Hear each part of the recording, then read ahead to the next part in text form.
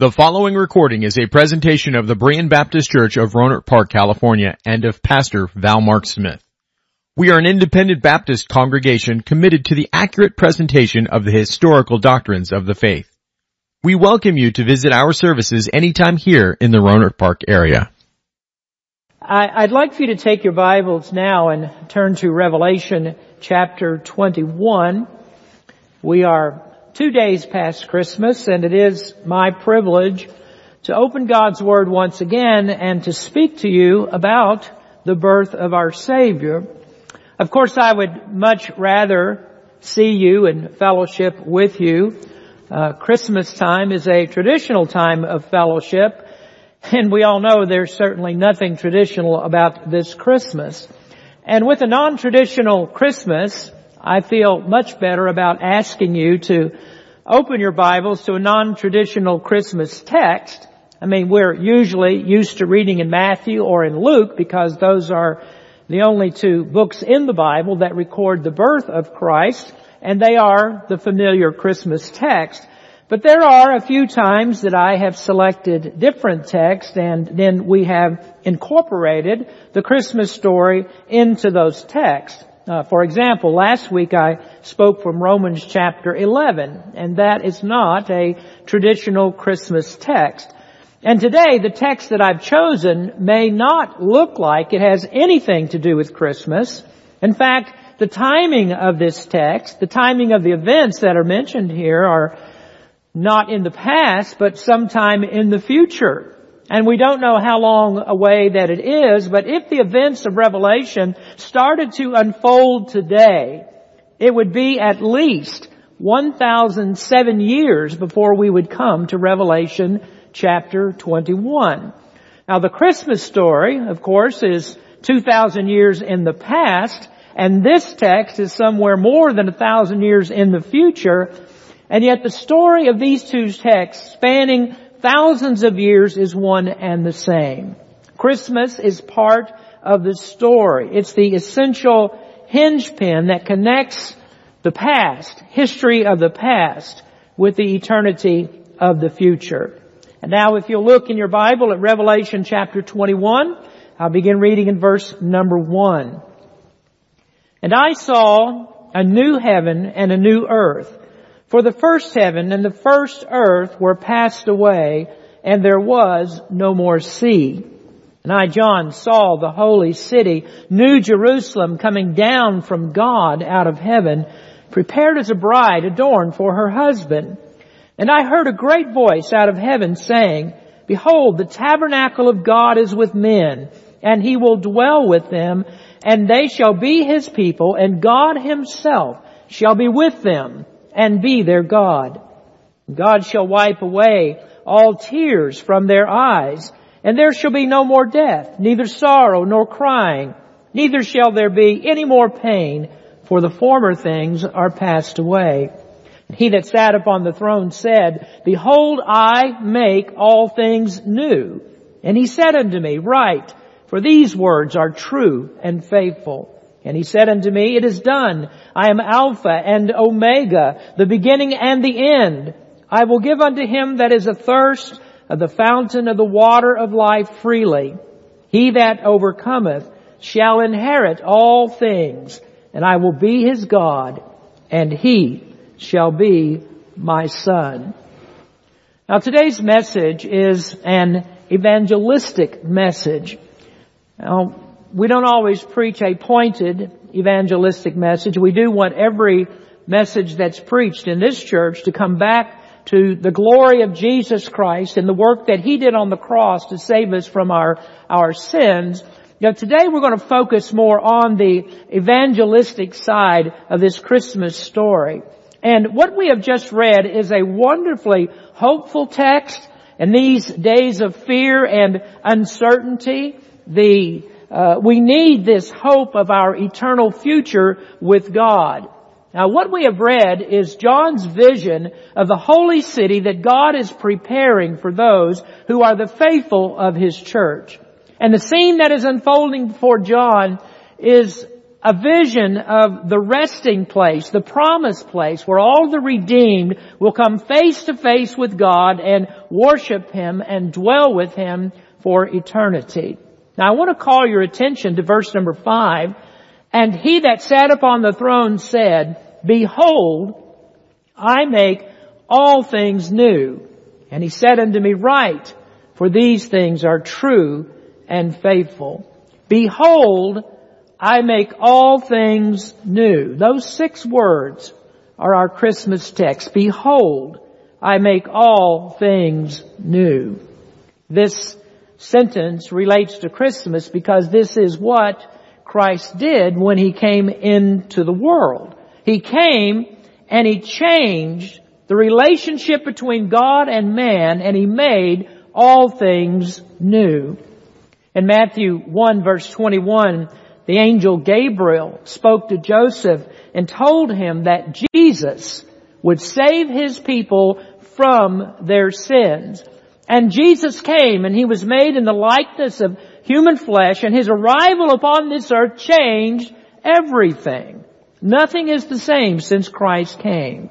Now salvation was His goal in coming into the world, and salvation would not be possible if Jesus had not come to earth. Now a few years ago I had a friend who was fond of using the term sea change. Whenever he could, he inserted that term into his conversations, and he would say something like, this concept is a sea change from what we originally intended. Now perhaps that term is not familiar, but it basically means a profound transformation.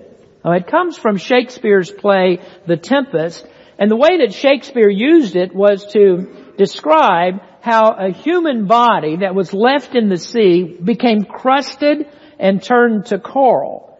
The sea changed human flesh. It changed this human body to a calcareous skeleton. Now from that beginning, the phrase itself was transformed into an idiom that means any kind of a radical transformation. And if we use that term, we could say that Christmas was a sea change, that Christ coming into the world was a great transformation, especially in relation to those that Christ came to save. Now, Christmas is the hinge on which humanity swings. Time hinges on the birth of Christ. The incarnation of Christ divided time. Every event before Christ came is dated BC, that is before Christ. And everything afterward is AD, Anno Domini, in the year of our Lord. Everything is different because of Christ. Even those who care nothing at all for Jesus must use a system of dating that's based on His birth, the birth of the most important person that was born in the history of the world. And the birth of no other person has made such an impact that it changed time.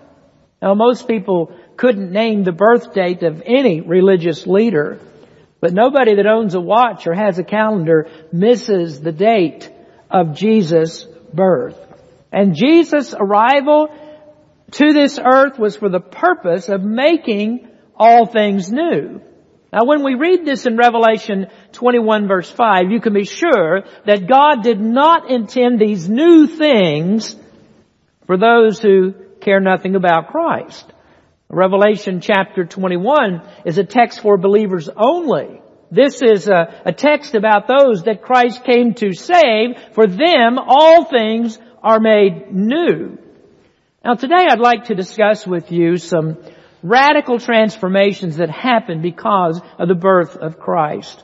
Now I realize that most that listen to this message are saved people. Most are members of our church. But as I said, this will be an evangelistic message. And if you are not a Christian, then I ask you to pay very close attention to this message. You need these transformations because without them, you'll never be a part of the glory that we read in Revelation 21. Christmas has no meaning for you without these transformations. In fact, if you listen today and you are not transformed, then you will remain as you are, a sinner condemned under the wrath of God. Now first I would like to discuss a transformation of our view of God. Now, if you look at verse number 3 again, John writes, "And I heard a great voice out of heaven saying, Behold, the tabernacle of God is with men, and He will dwell with them, and they shall be His people, and God Himself shall be with them and be their God." Now, do you see tabernacle? That is a great Bible word. The tabernacle was the first place that God dwelled with His people. In the Old Testament, Moses was instructed to build the tabernacle, and this is where God would meet with His people. The tabernacle was just a tent of worship, and in the wilderness wanderings, it was placed in the center of Israel's camp, and it was the place where God's presence was displayed in a brilliant light that was called the Shekinah. It was the formal place of worship, and yet it was just a tent because it needed to be picked up and moved as Israel journeyed towards the Promised Land. Well, many years later, the tabernacle was replaced with the temple, and the temple became the permanent place of worship. But the tabernacle remained significant because it was the prototype for the temple, and it was the first physical place that God came to dwell with His people. Now, though God was present in both the tabernacle and the temple, He was not realized in a personal way. The common people never saw this brilliant light of God's glory. The people didn't interact with God on a personal level. Israel had priests that spoke to God for them. A priest is a mediator. He is one who stands between the common man and God. And it was the priest of Israel that represented the people before God, and so the people could not personally approach God. Now, in the New Testament, the Apostle John made an interesting comment about Jesus in the first chapter of the Gospel account. And in verse 14 of that chapter, he wrote, "And the Word was made flesh and dwelt among us. And we beheld His glory. The glory is of the only begotten of the Father, full of grace and truth." The Word that he speaks of, that is Jesus Christ. And John said, the Word dwelt among us. And the literal translation of that is the Word tabernacled with us, or the Word pitched His tent among us. Now that language is Jewish in character, and they understood it to refer to the tabernacle where God first dwelt with His people. When Jesus came into the world, that changed because God came to dwell with us in a different way. He came to live in a personal way. Well, then John goes on to say in the 18th verse, "No man hath seen God at any time. The only begotten Son, which is in the bosom of the Father, He hath declared Him." Now God, who is Spirit, left heaven and He came to this earth. Jesus Christ was God in the flesh dwelling on earth. And as that verse says, He is the visible manifestation of the Father, and He came and lived among common people. And that was an astounding change because this hadn't happened before. Not in the Old Testament. There God dwelt with His people spiritually, or sometimes He was seen in theophanies, but He was not there permanently in a physical body. And what Jesus did was to prove that God loves us enough that He desires a personal interaction with us, that He's not a God that we imagine to be somewhere out there way beyond the blue, and it's impossible to personally know Him and His love for us. No, what Jesus came into the world to do was to reveal the Father. He came to connect God and man. And it's sad. It's sad today that there are cults like Mormons and Jehovah's Witnesses who deny the equality of Jesus Christ with the Father. And so they may say He is an angel or that He was nothing more than a man. But if Christ was only a man, if He is a created being, if He is an angel, then we still have no personal interaction with God. Oh, Jesus is the one who connects us in a personal way with the Father. And perhaps as bad or worse is the Roman Catholic teaching that we still need a priesthood to connect us to God. No, Christ came to end the mediation of human priest. He is the prophet, priest, and king. He is Emmanuel, God with us, God dwelling with us. There is no other one who dwells this way. We need no mediator between us and the Father. We are in Christ and we know the Father. We are in touch because we are in Christ. Scriptures are clear about this. Christ came to change our view of God so that we know that there is a God in heaven above who loves us and that He was willing to become man that He might dwell with us. Christmas was a change because never did anyone have this kind of a physical relationship with God. So God, the immortal Spirit, became flesh. He became human. The transcendent God, immensity, who fills the universe and beyond. This God was carried in the womb of a Galilean virgin, and He came to dwell with us. Is there a transformation that is more radical than this? Is there a greater transformation than that the infinite Spirit God would become flesh and blood? And He did this so that we would have a new view of God. The infinite, sinless God was willing to dwell with finite, sinful man. But it's not just God dwelling with man. There's so much more in this great transformation. Next, we would look at a transforming conversion of sinners from sin. In John chapter 3, we read of an encounter that Jesus had with Nicodemus. Nicodemus was a prominent Jew in Jerusalem. He was a member of the Jewish Sanhedrin, that was the highest religious ruling body of the Jews. And one night he came secretly to meet with Jesus. He heard Jesus teach, and the Spirit of God was working in Nicodemus to show him that Jesus was different than hundreds before who pretended to be the Messiah. Jesus was not a pretender. Jesus had never been to any of the Jews' religious schools, and yet when Nicodemus approached him, he called him rabbi. That's teacher, and that was a term of respect. And he said, by what he had seen, that Jesus must be a teacher that came from God. Well, yes, Jesus did indeed come from the Father God, and He was God, and He knew what Nicodemus had on his mind that evening. He knew that Nicodemus was struggling in his heart. He knew that he was convicted by the teaching of righteousness. And Nicodemus knew that he had fallen short of this righteousness that Jesus taught. And he realized that he missed a true relationship with God. Before he was even able to ask Jesus his question, Jesus gave him the answer. Nicodemus never even got to ask, what must I do to have this righteousness? What must I do to be right with God? Before he asked that, Jesus had the answer, and He said, verily, verily, I say unto thee, except a man be born again, he cannot see the kingdom of God. And in that statement is another of the great transformations of Christmas.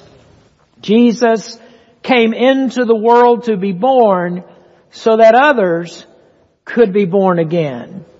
What does that mean, to be born again?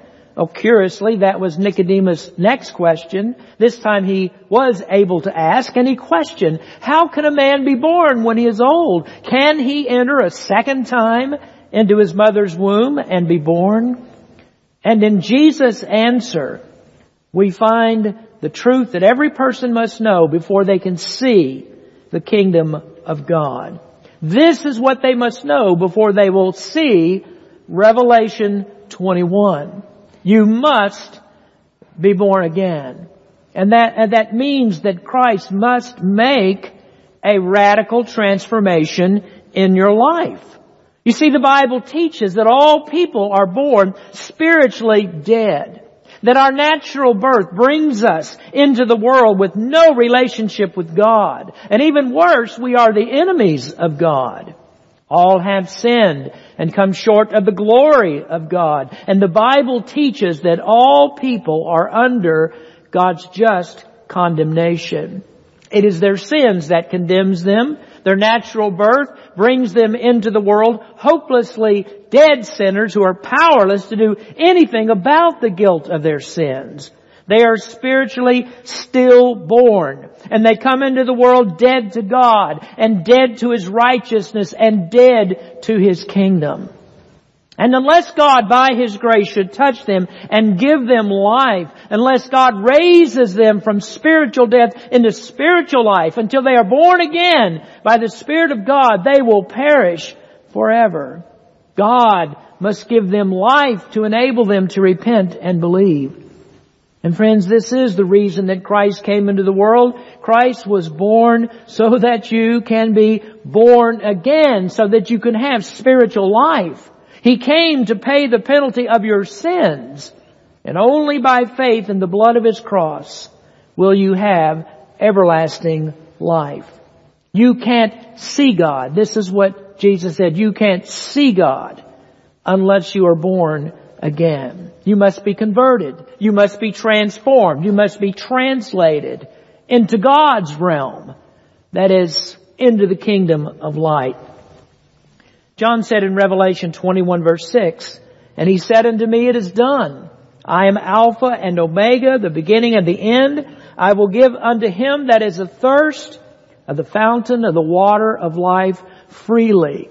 Now when John wrote this, he had in mind only those who are born again by the Spirit of God. Only those who are born again can drink of the water of life. Now what they could not do before, they are enabled to do. They can drink of this fountain of water of life freely. And this is the fountain of living water that springs up into everlasting life. This is the great transformation of Christmas. Dead sinners, because of what Christ did, are transformed into living saints. That is a radical transformation made possible because on Christmas Day, God became man. Well, then there's something else that happens. The sinner is converted from his sins, and then along with this, there is another great transformation. Our third observation is a transforming recreation of the old sinner into new saints. And when sinners are born again, they are in the beginning of their spiritual life. They begin a new life in Christ. Now before, they were dead sinners, dead in trespasses and sin. But now, once they have believed, they are transformed into saints who are enabled to live radically changed lives. Paul states it this way in 2 Corinthians 5:17. "Therefore, if any man be in Christ, he is a new creature. Old things are passed away. Behold, all things are become new." When you are in Christ, you are a new creature. That is, you are a new creation, and you have been recreated for a holy life. You're enabled to a sanctified life. But that doesn't mean that when you're saved, the old desires that you had are immediately gone. It doesn't mean that all of your evil passions suddenly disappear and now you are as pure in actions as Christ Himself. No, you are not as pure in actions as Christ. But there is a wonderful thing about this transformation, and that is that you are as pure in heart as Jesus Christ. You have the righteousness of Christ by which you are justified. And there is no sin in the past, and there is no sin in the future that will condemn you. Well, I would dare say that there are none of us that have not already sinned this early on a Sunday morning. I mean, who hasn't had an evil thought cross his mind? Some are already angry. Some are irritable this morning. There are millions of things that can happen, and our reaction to those things is often an evil thought, or even worse, it might be an evil deed. Oh, there are billions of demons that Satan uses to tempt you in every conceivable way. You didn't lose the ability to sin when you got saved, but you were set free from the condemnation of those sins. You will not be judged for any of those sins because you have been forgiven of all sins through Jesus Christ. Now, while we're still in the body, there is sin that remains. So this verse does not mean that you lose all ability to sin, but instead we have this new standing in Christ. But sadly, this verse is often taken out of its context to prove what it doesn't prove. And we can see the true meaning of what Paul says by reading the next two verses. These are the explanation of what he's trying to convey. He says in verse 18, "And all these things are of God, who hath reconciled us by Himself, or to Himself, by Jesus Christ, and hath given to us the ministry of reconciliation." To wit, that is to know that God was in Christ, reconciling the world unto Himself, not imputing their trespasses unto them, and hath committed unto us the word of reconciliation. This is the work of Christ, to reconcile us to God. What we can't do ourselves, Christ does. And the thing that is new is this new standing that He gives us. We are a new creation, meaning that through the blood of Christ we have been reconciled to God and our sins are no longer imputed. That is, they are not charged to us. We stand justified in Christ. And this is another radical transformation. Before Christ, we were under the wrath of God. There was no justification. We were guilty. We were vile sinners on the way to hell and justly deserving to go there. But thank God, through the sacrifice of Christ, through His blood that was shed on Calvary, we're made a new creation, freed from the condemnation of God's law. You are justified from sin. You are changed from hostility against God to friendship with God. And so the old, condemned, sinful creature that you were before is gone. And you are recreated as spotless as the Lamb of God Himself. And do you understand the reason? It is because a transferring transformation happened. Your sins were placed on the sinless one, and His righteousness was placed on you, the sinful one. So there are two great transactions that take place, or two great transformations that take place in this transaction. Christ became sin for you, and you became the righteousness of God in Him. Now you go on reading a little further in the same chapter, and this is what Paul says. Verse 21, "For He hath made Him to be sin for us who knew no sin, that we might be made the righteousness of God in Him." Now that is a transformation for both sides. The one who knew no sin was made a sin offering for us. And the one who was only sin, always sin, was made righteous. Now thank God for Christmas, because when Christ became a man, He made sure His people could be recreated from sinfulness into righteousness. Well, let me go on. God dwelt with us. That is a change in our personal relationship with God. Christ converts us through the new birth. That is a moral change. He recreates us into new people that are justified and reconciled to God. That is a legal transformation. And these are radical changes. Now, fourthly, is the transforming conquest of death and raising to life. Now hear me now, because this is what makes Christianity so radically different from all other religions. Now in the beginning of the message, I said that Jesus Christ divides time. Everything before His death, that's BC, before Christ. But did you notice that time since the birth of Christ is not termed after death? Now seriously, that's what some people think that AD means, after death. And that of course would make no sense, because then we would lose 33 years of the time of His life. And so we would also need a DL time during lifetime for 33 years. But no, since the birth of Christ, time is reckoned AD, which is Latin for Anno Domini, in the year of our Lord. Now, do you realize what that means? It means that God haters and that atheists and others that hate Christ must admit that He is alive. Every year that passes on the calendar is a year of our Lord, which is an admission that Christ is alive. There is no after death for Christ. There is no perpetual death because Christ lives.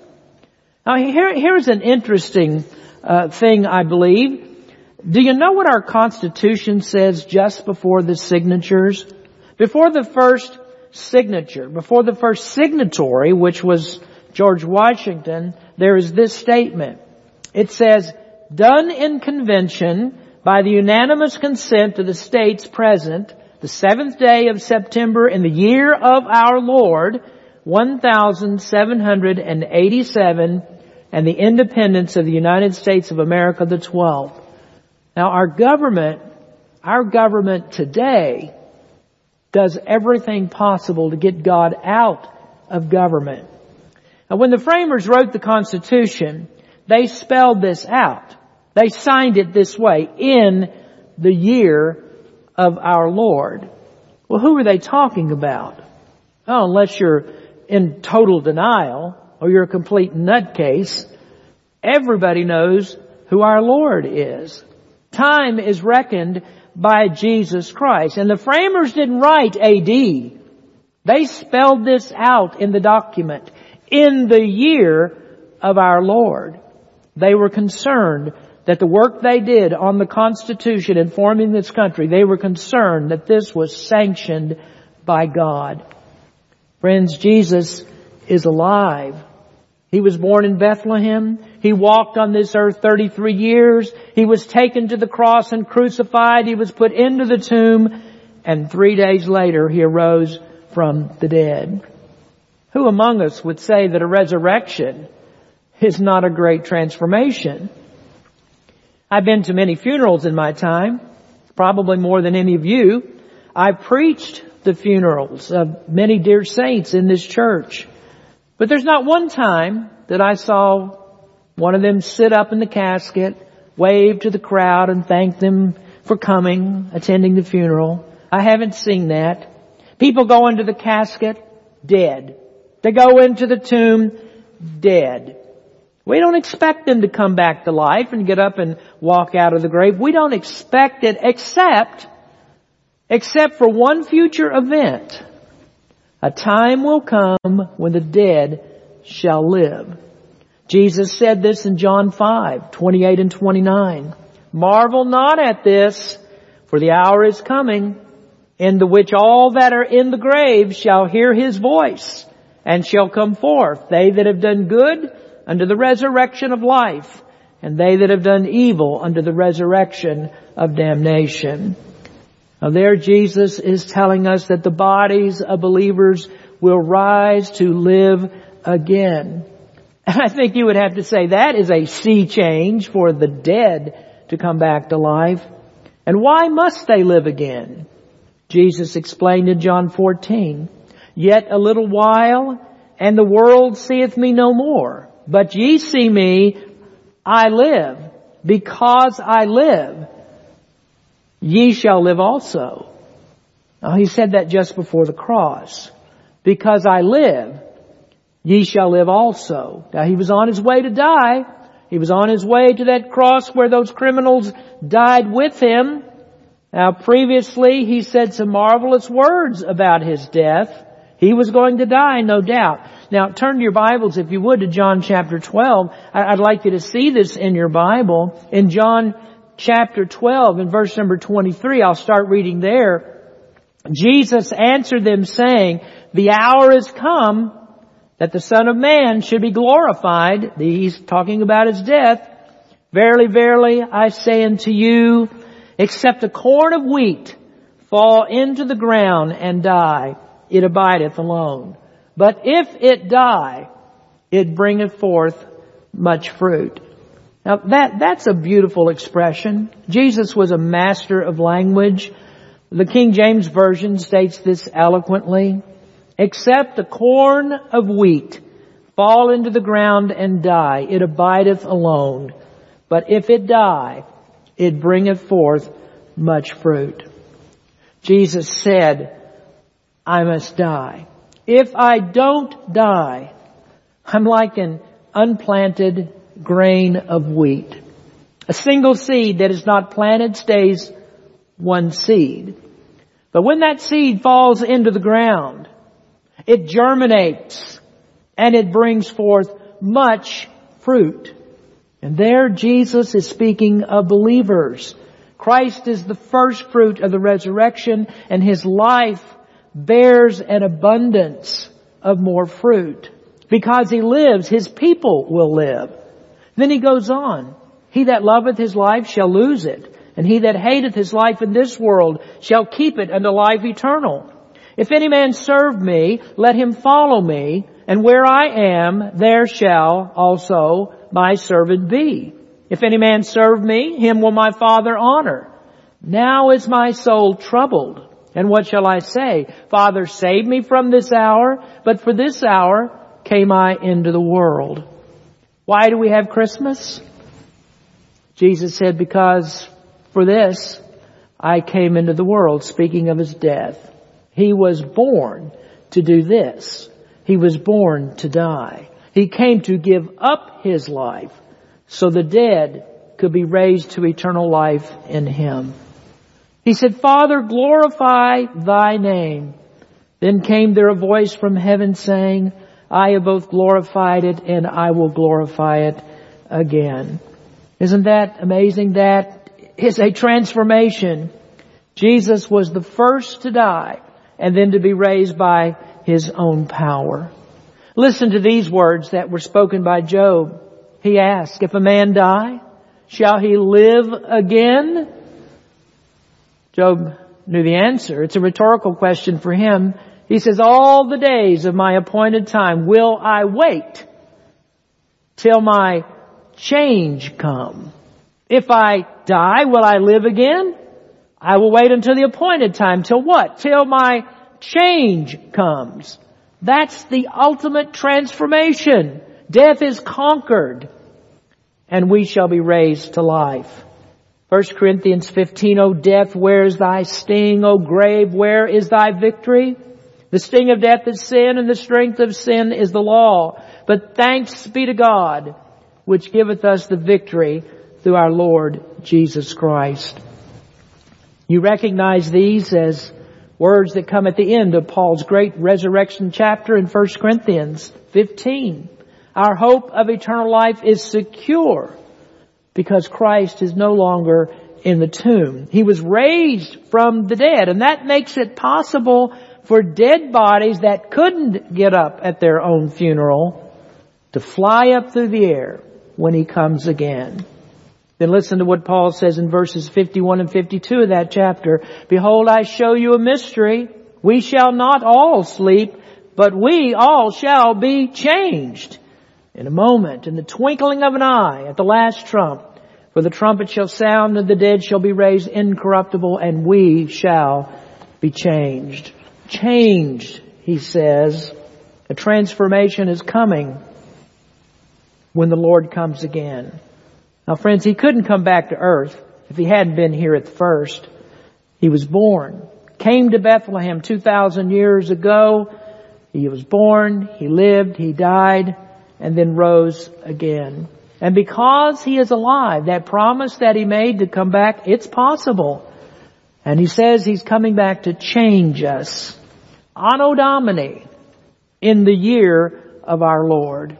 It's not in death, it's not after death, because Jesus is alive. So thank God for Christmas. Thank Him for the transformation of Christmas. Well, this brings me back to our text again.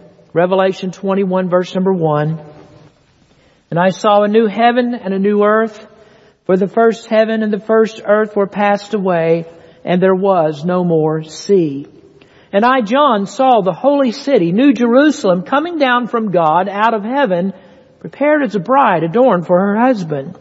And I heard a great voice out of heaven saying, Behold, the tabernacle of God is with men, and He will dwell with them, and they shall be His people, and God Himself shall be with them, and be their God. Now, what is the last transformation? Well, number 5 is the transforming construction of a new home. Everything is going to change. Jesus said, I am come that they might have life and they might have it more abundantly. And the superlative of abundant life in Christ is eternal life. We get all the blessings of the grace of God in Christ today, and we get all the fullness of joy and happiness in the new world that He will make for us tomorrow. A new heaven and a new earth are coming. The first heaven and the first earth will dissolve. Now, I would tell you, do not get too attached to this old earth. Don't spend all your time trying to save the planet. Even with the Green New Deal, this earth will not survive.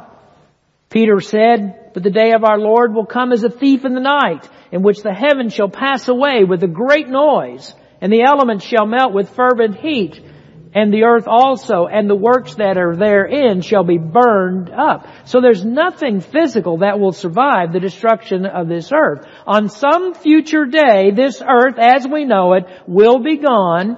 I mean, as it's been said, if you're worried about global warming, well, here's the ultimate global warming. It's so hot, nothing survives.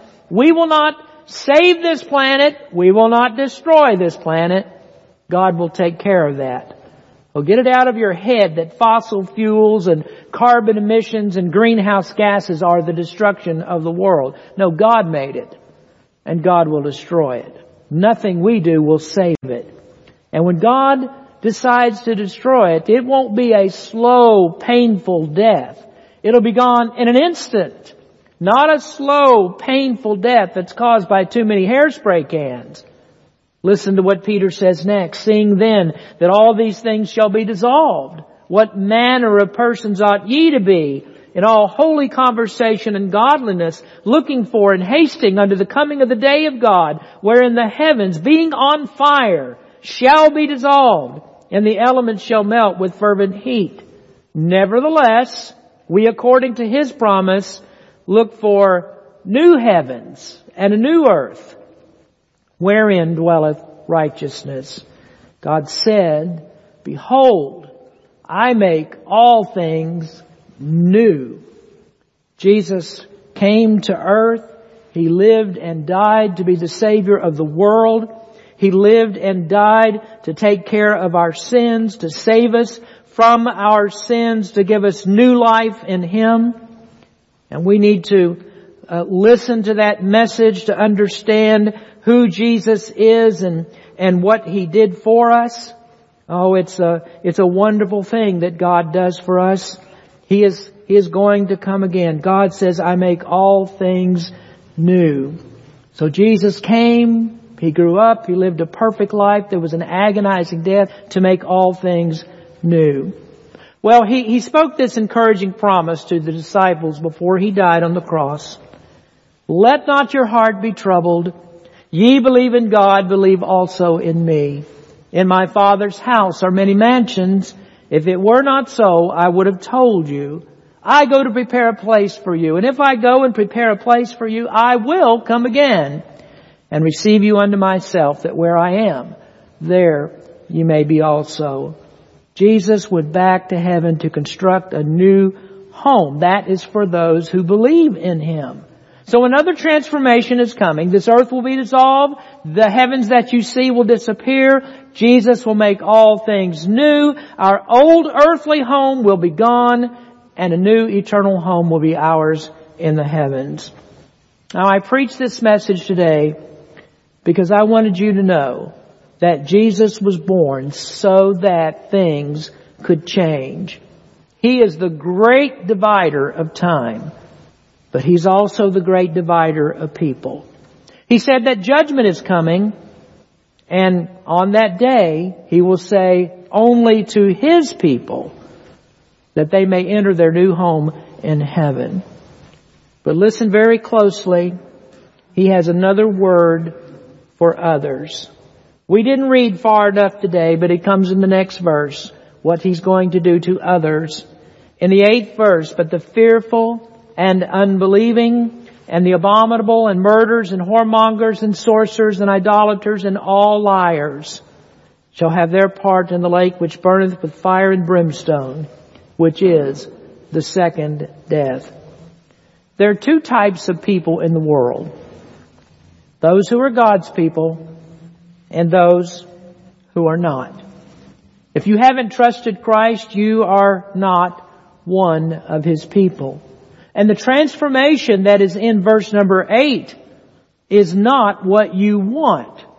You will leave this world, and the very worst that you have experienced, the worst thing that happened to you on this earth, will not compare with the punishment that is to come. And so if you've not trusted Christ, I encourage you to do it now, to be changed by Him, to enter a new relationship with Him. You will be converted from your sins. You will be created new in Christ. You will conquer death. You will be raised to life. And you will live in a new home that's built by God. Oh, there was a radical transformation when Christ was born. It was a monumental change of Christmas. And now all things are new. Oh, I do hope this transformation has already happened to you. I hope that by faith in Jesus Christ that all things have been made new for you. And if that has not happened, it's not too late. If you are breathing, if you are alive, you may come to Christ and receive Him now as Lord and Savior. The Bible says He'll not refuse anyone who comes to Him in faith. Now, the great transformation of eternal life is a gift that is waiting to be received. And I hope that this gift of eternal life is your Christmas gift this year. Let's pray. Our Heavenly Father, we come to You now thanking You for Jesus Christ who came into this world. We thank You, Father, for giving us Your Son, giving up Your only Son to come to this world to die a cruel, agonizing death, to come to this earth to satisfy and to fulfill everything that was written about Him, to live a perfect life, to be the justification of our sins, to earn righteousness that could be given to us, all sorts of transformations that take place in the birth of Jesus Christ that are for the benefit of Your people, that we might come to You and see You face to face and glorify You forever. Lord, I pray for people who haven't received Christ yet, that this message will speak to their hearts and someone will come to know You as Savior today. Bless us, Lord. Bless our church. We thank You for it. Be with our people. Bring us together. We can fellowship again and enjoy the very things that we've talked about in this hour. Thank You, Lord, for all of this. And we give You the praise in Jesus' name. Amen.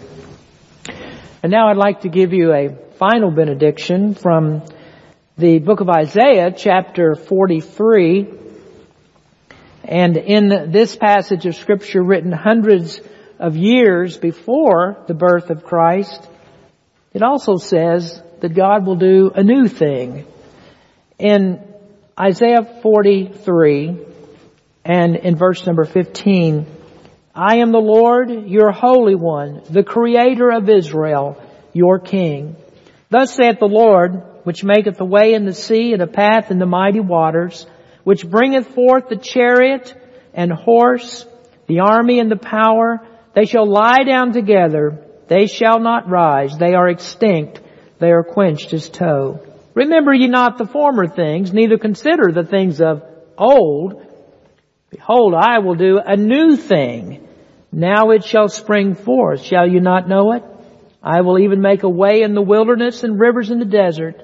The beasts of the field shall honor me, the dragons and the owls, because I give waters in the wilderness and rivers in the desert to give drink to my people, my chosen. This people have I formed for myself. They shall show forth my praise. Well, this message puts us past Christmas, but we're still thinking about it, still thinking about Christ who came to the world. And if you haven't received Christ this Christmas, do it before the new year begins. Go with God, be safe. We hope to see you soon. Thank you for listening to this presentation of the Berean Baptist Church of Rohnert Park, California.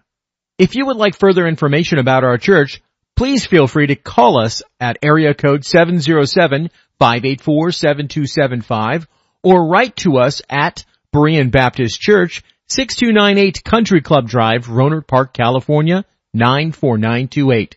Additionally, you may visit us online at www.bbaptist.org.